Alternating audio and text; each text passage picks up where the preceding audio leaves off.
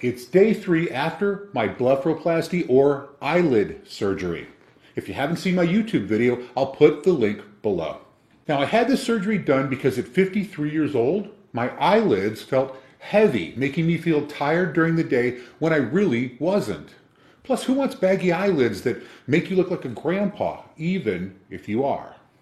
There are a lot of men my age that could use this surgery, so I wanted to document my journey and recovery so you know what to expect. I'm also running BPC 157 and TV 500 to show the healing power of these two peptides. So subscribe to my YouTube channel, Live Like a Viking, for various topics relating to the 40 and older group, because you're never too old to live like a Viking. Until next time, peace out.